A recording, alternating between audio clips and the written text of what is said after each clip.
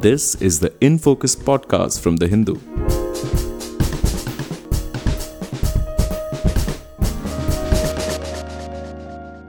Hello and welcome to another edition of the In Focus podcast. I'm your host, G. Sampath.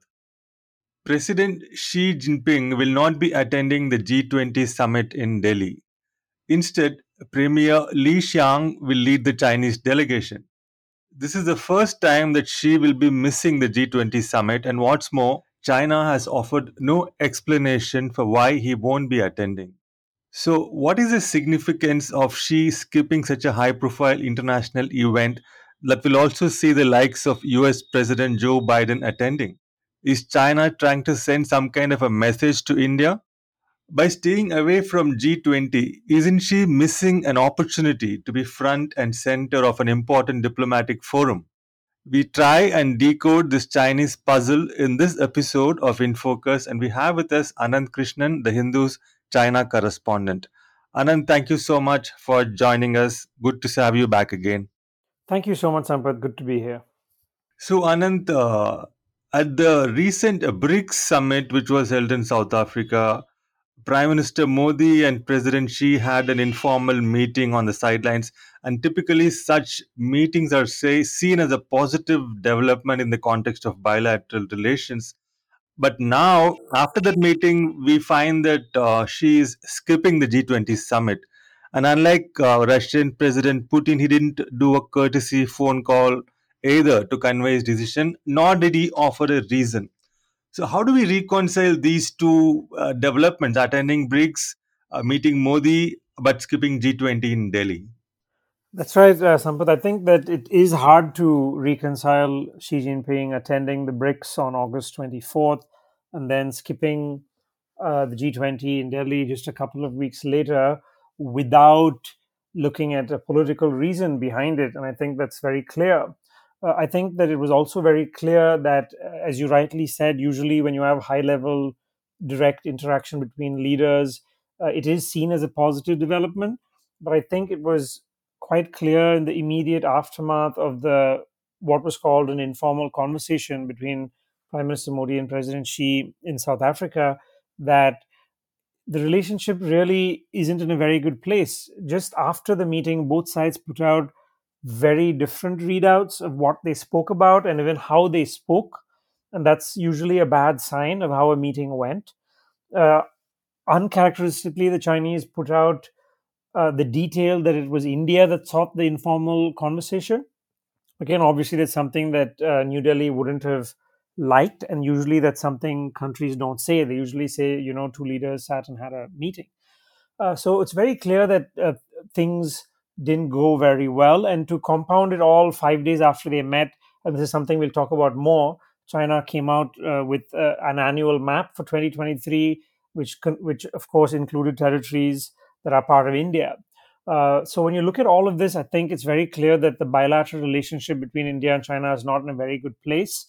And I think that certainly it is one factor in Xi Jinping not attending the G20 in Delhi. But I also would say, Sampath, I don't think it's the only factor. I think it's also about China's discomfort at the moment with the West and the G20 as a platform on a broader level as well. Right. So, two takeaways from what you've just outlined, Anand. One, of course, you said it's a reflection of the state of bilateral relations between the two countries, and you also referred to the state of comfort or discomfort that China has with G20 as a forum itself. So, would it be fair to say that this is a kind of a snub to India as well as to G20, so to speak, by China?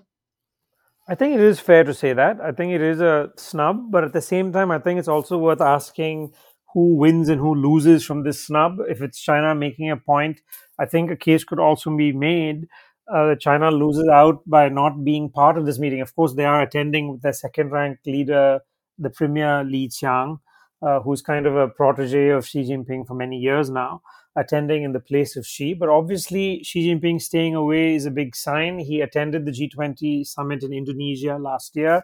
As you said at the start of our conversation, he's attended every single G20 summit including in 2021 in Rome when he wasn't traveling abroad. He participated virtually. So it's the first time that he isn't being present, and I think it's quite a statement by China, especially after Xi Jinping played, I think, quite a big role in the BRICS summit in South Africa, where he also was given a state visit, the only BRICS leader to be given a state visit by South Africa.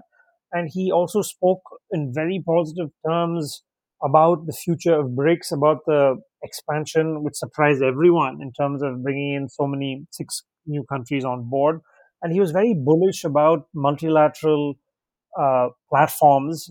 So it's quite striking, Sampath, that just after he was waxing eloquent about BRICS and the world's future and developing countries reshaping the world order, he sent quite a clear signal in terms of how they look at the G20 at the moment. Right. So taking what you said about this being in a way a kind of a snub, and also placing that in conjunction with all the statements that have come out of Xi Jinping and China at the BRICS forum, would it make sense to sort of see it as an attempt to downgrade the West dominated G20 in favor of the global South? No, I wouldn't say dominated, but which is more prevalent, at least in numbers.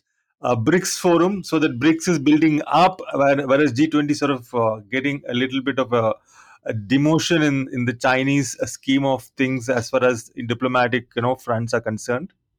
It will be interesting to see whether it happens to be a temporary downgrade because of the fact that India is hosting it, and it's quite clear that China isn't going out of the way to ensure that India is going to have an extremely successful G20. I think that's very clear from what's been taking place at the lower levels in negotiations between officials. We keep hearing of China being a very difficult negotiator, even on simple elements of a joint statement, which now seems unlikely for the first time in G20 history. So I think that's very clear. They aren't going out of the way to help India host the G20. But I would wait to see, Sampath, because things could change if by next year, when I think Brazil is going to be hosting it, and I think if Xi Jinping is made to feel welcome by Brazil as South Africa did for BRICS. If they're going to lay out the red carpet, perhaps even accord him a state visit or go the extra mile, I wouldn't rule out him going back to the G20 next year when it's a country that they see as more favorable to China hosting it. So it'll be interesting to see whether this downgrade is temporary or if it's something more long lasting. I think I wouldn't rule out Xi going back to the G20 when Brazil hosts it. But I think to your question, it is a downgrade, even if you just look at China's participation in recent history. There's a very clear formulation where China, head of state, the president, who's also the head of the Communist Party, and the military, attends certain forums that China sees as being indispensable, and that is the G20 and APEC. And they kind of depute the head of government or the premier to attend forums that they see as important, but not in the same league. And an example of that, Sampath, would be the East Asia Summit, which Premier Li Qiang is attending before coming to Delhi. So him actually attending the G20 is actually something that's out of the ordinary. And that's why Sampath, people that I speak to who follow Chinese politics say that it's certainly something that seems to be well thought out, unless, of course, there's something we don't know in terms of something that's going on behind the scenes in terms of health, which is something that could always be a factor. But pushing that to one side, Sampath, I think it's very clear that to me it seems as a political signal. Right, a political signal. Anand, I want to go back to something you said earlier about whether if this is indeed a snub, then you said we should also be considering what China stands to lose by missing out on this opportunity. I was just wondering. I mean, I would imagine China doesn't really stand to lose anything because, okay, she's not attending. They have made a symbolic statement. They've sent a political signal, but their premier is attending, their entire delegation is there, they're going to have their say anyway. So how are they losing from whatever way? I'm just trying to understand what you think of that. Yeah, I think that you have a point in that it seems to me that by Xi Jinping not going, they seem to have already given the negotiators a brief. And what they've done is they've closed the door for a high level intervention. And in that sense, I think it's obviously not helpful to not just India as host, but to the G20 as a whole. And of course, what they've done is possible bilateral meetings that Xi Jinping could have had with other leaders who are going to be present. That's something that's obviously not going to happen. And I think that that would be a missed opportunity for China, given that they've, in the past, in the last 10 years, except for the COVID isolation years, one of the things that the G20 has afforded China is the fact that Xi Jinping has been able to meet one on one with key world leaders, and that's not going to happen.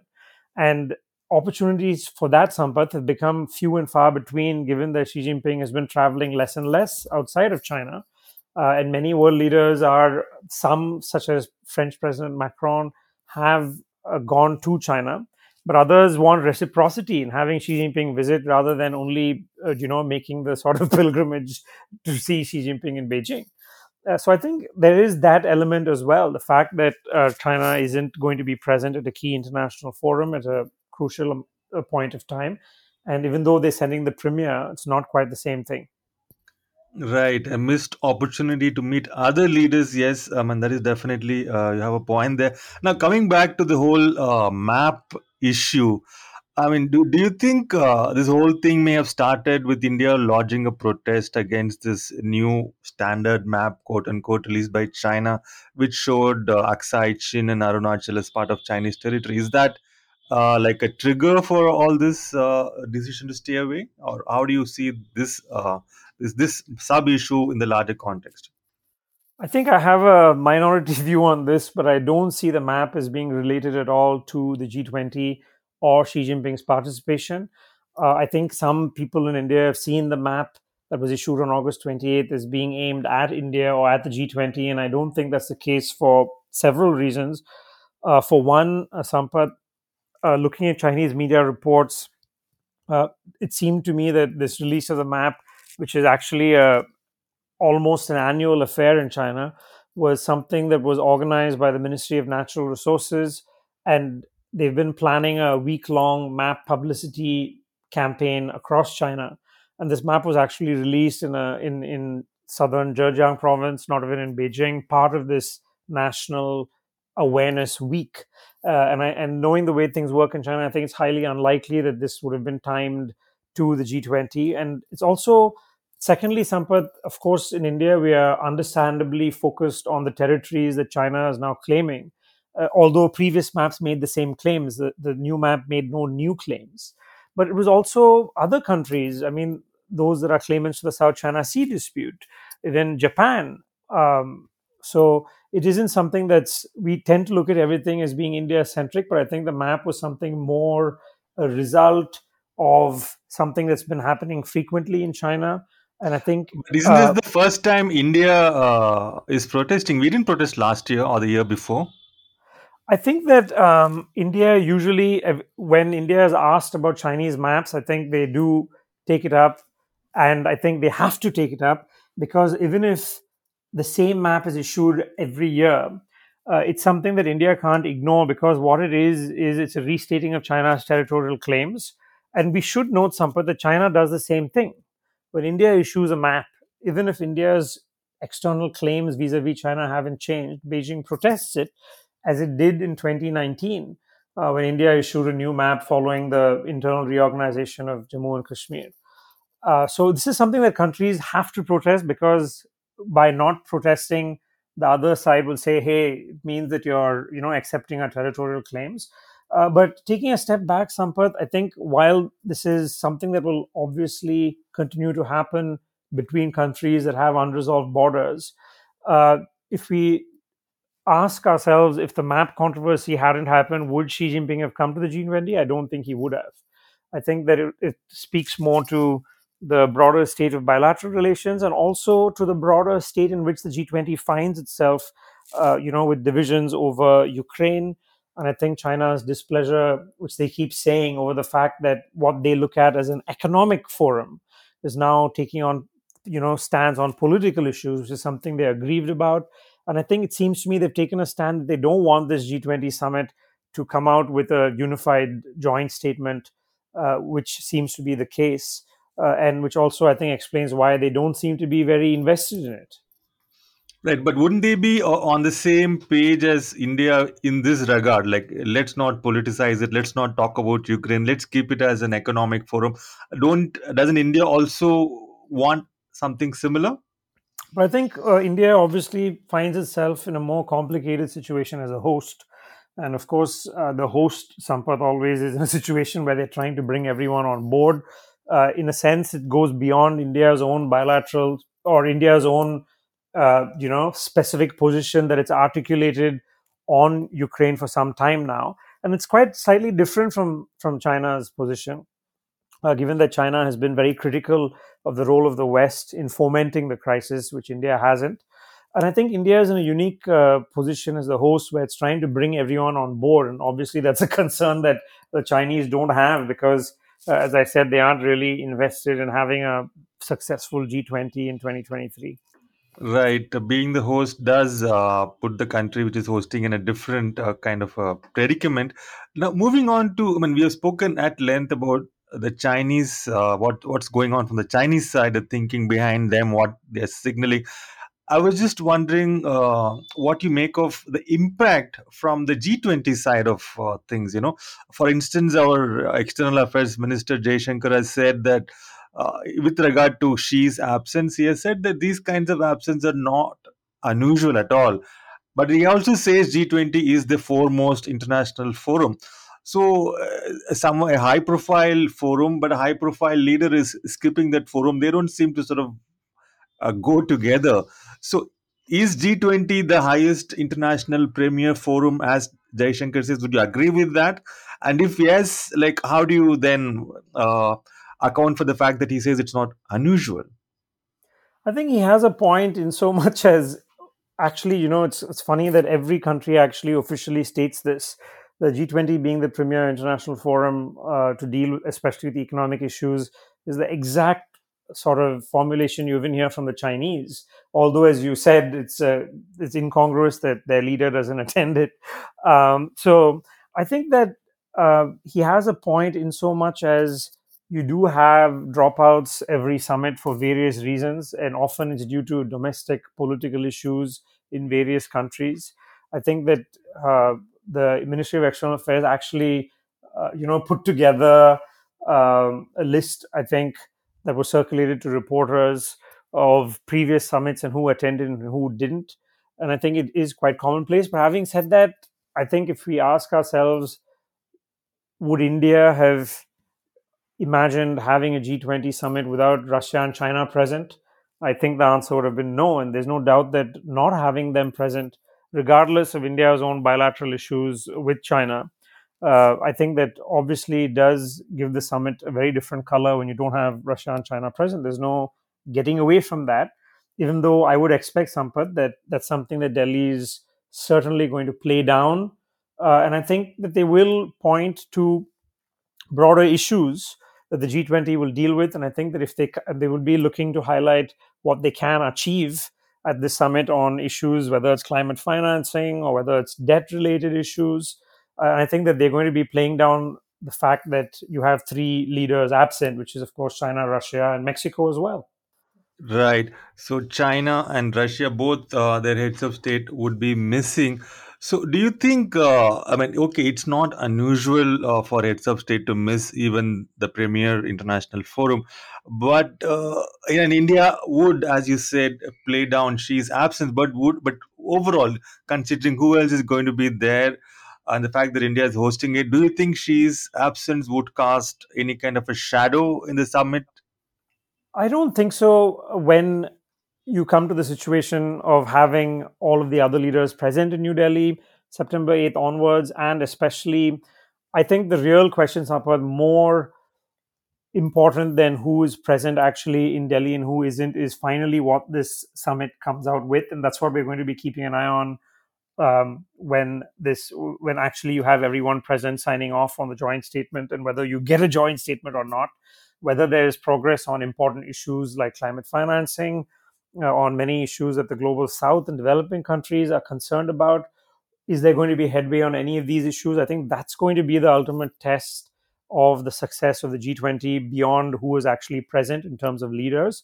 And I think that so I would say that Xi Jinping being absent doesn't really cast a shadow on it, even if I think that it does have an impact on the outcomes, only because of the fact that in past summits, having high leaders present usually gives you a little bit of scope for a high level intervention, a high level last minute intervention to forge a consensus. And when the leader decides to not be present and sends a deputy, it seems to be, at least from the outside, that they've already taken a stand. So the actual space for real negotiations at the last minute has diminished by his absence, and that might or might not have a bearing on the final consensus that we get. Right, that's very well put indeed, Anant. I appreciate that. One final question before we wrap up. So, you spoke earlier about how the Chinese have been really tough negotiators when it comes to the declaration or joint statement on above from the summit. So, some thoughts from you on what these differences between China and India have been on the wording, on the text of the declaration. We've heard some reports about their objections to even something as innocuous as Vasudhaiva Kutumbakam, etc. So I just wanted to know what you have to say on this question. It's been interesting, Sampath, to see these reports that have come out, and the Hindu has also been reporting on some of the Chinese objections, including to this phrase, which is quite striking in terms of, I mean, they haven't really explained why. But it's also interesting that both India and China have officially not said a word publicly, either confirming or denying what's been happening behind closed doors among the negotiators. So this is stuff that's coming out from sources present at the meetings.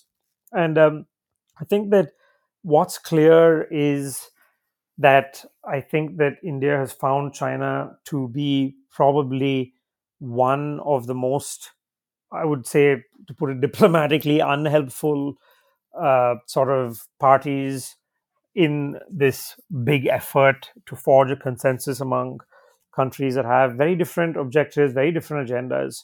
And I think that they found that it's not only about, the objections that they face from China extend to many different issues. And even on Ukraine, for that matter, I think that on some instances, China's objections to reference to Ukraine have been even more vociferous than Russia's.